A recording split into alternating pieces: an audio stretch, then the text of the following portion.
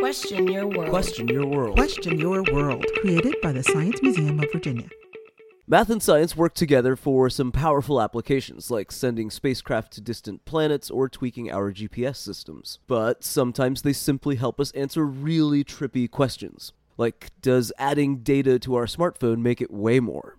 While all this is pretty speculative math, it's a pretty fun mental exercise. Okay, so digital data is recorded as ones and zeros, which are actually distinguished in the memory drive as trapped electrons. The overall number of electrons in your phone won't change, but trapped electrons, or stored memory, does get a higher energy level, thus more weight. Not a lot though. The entire internet is 5 trillion terabytes of data, and would weigh only about 1/200,000th of a gram. Meaning you would need to nearly triple the entire internet and put it on your phone in order for you to feel the difference of weight in your hand.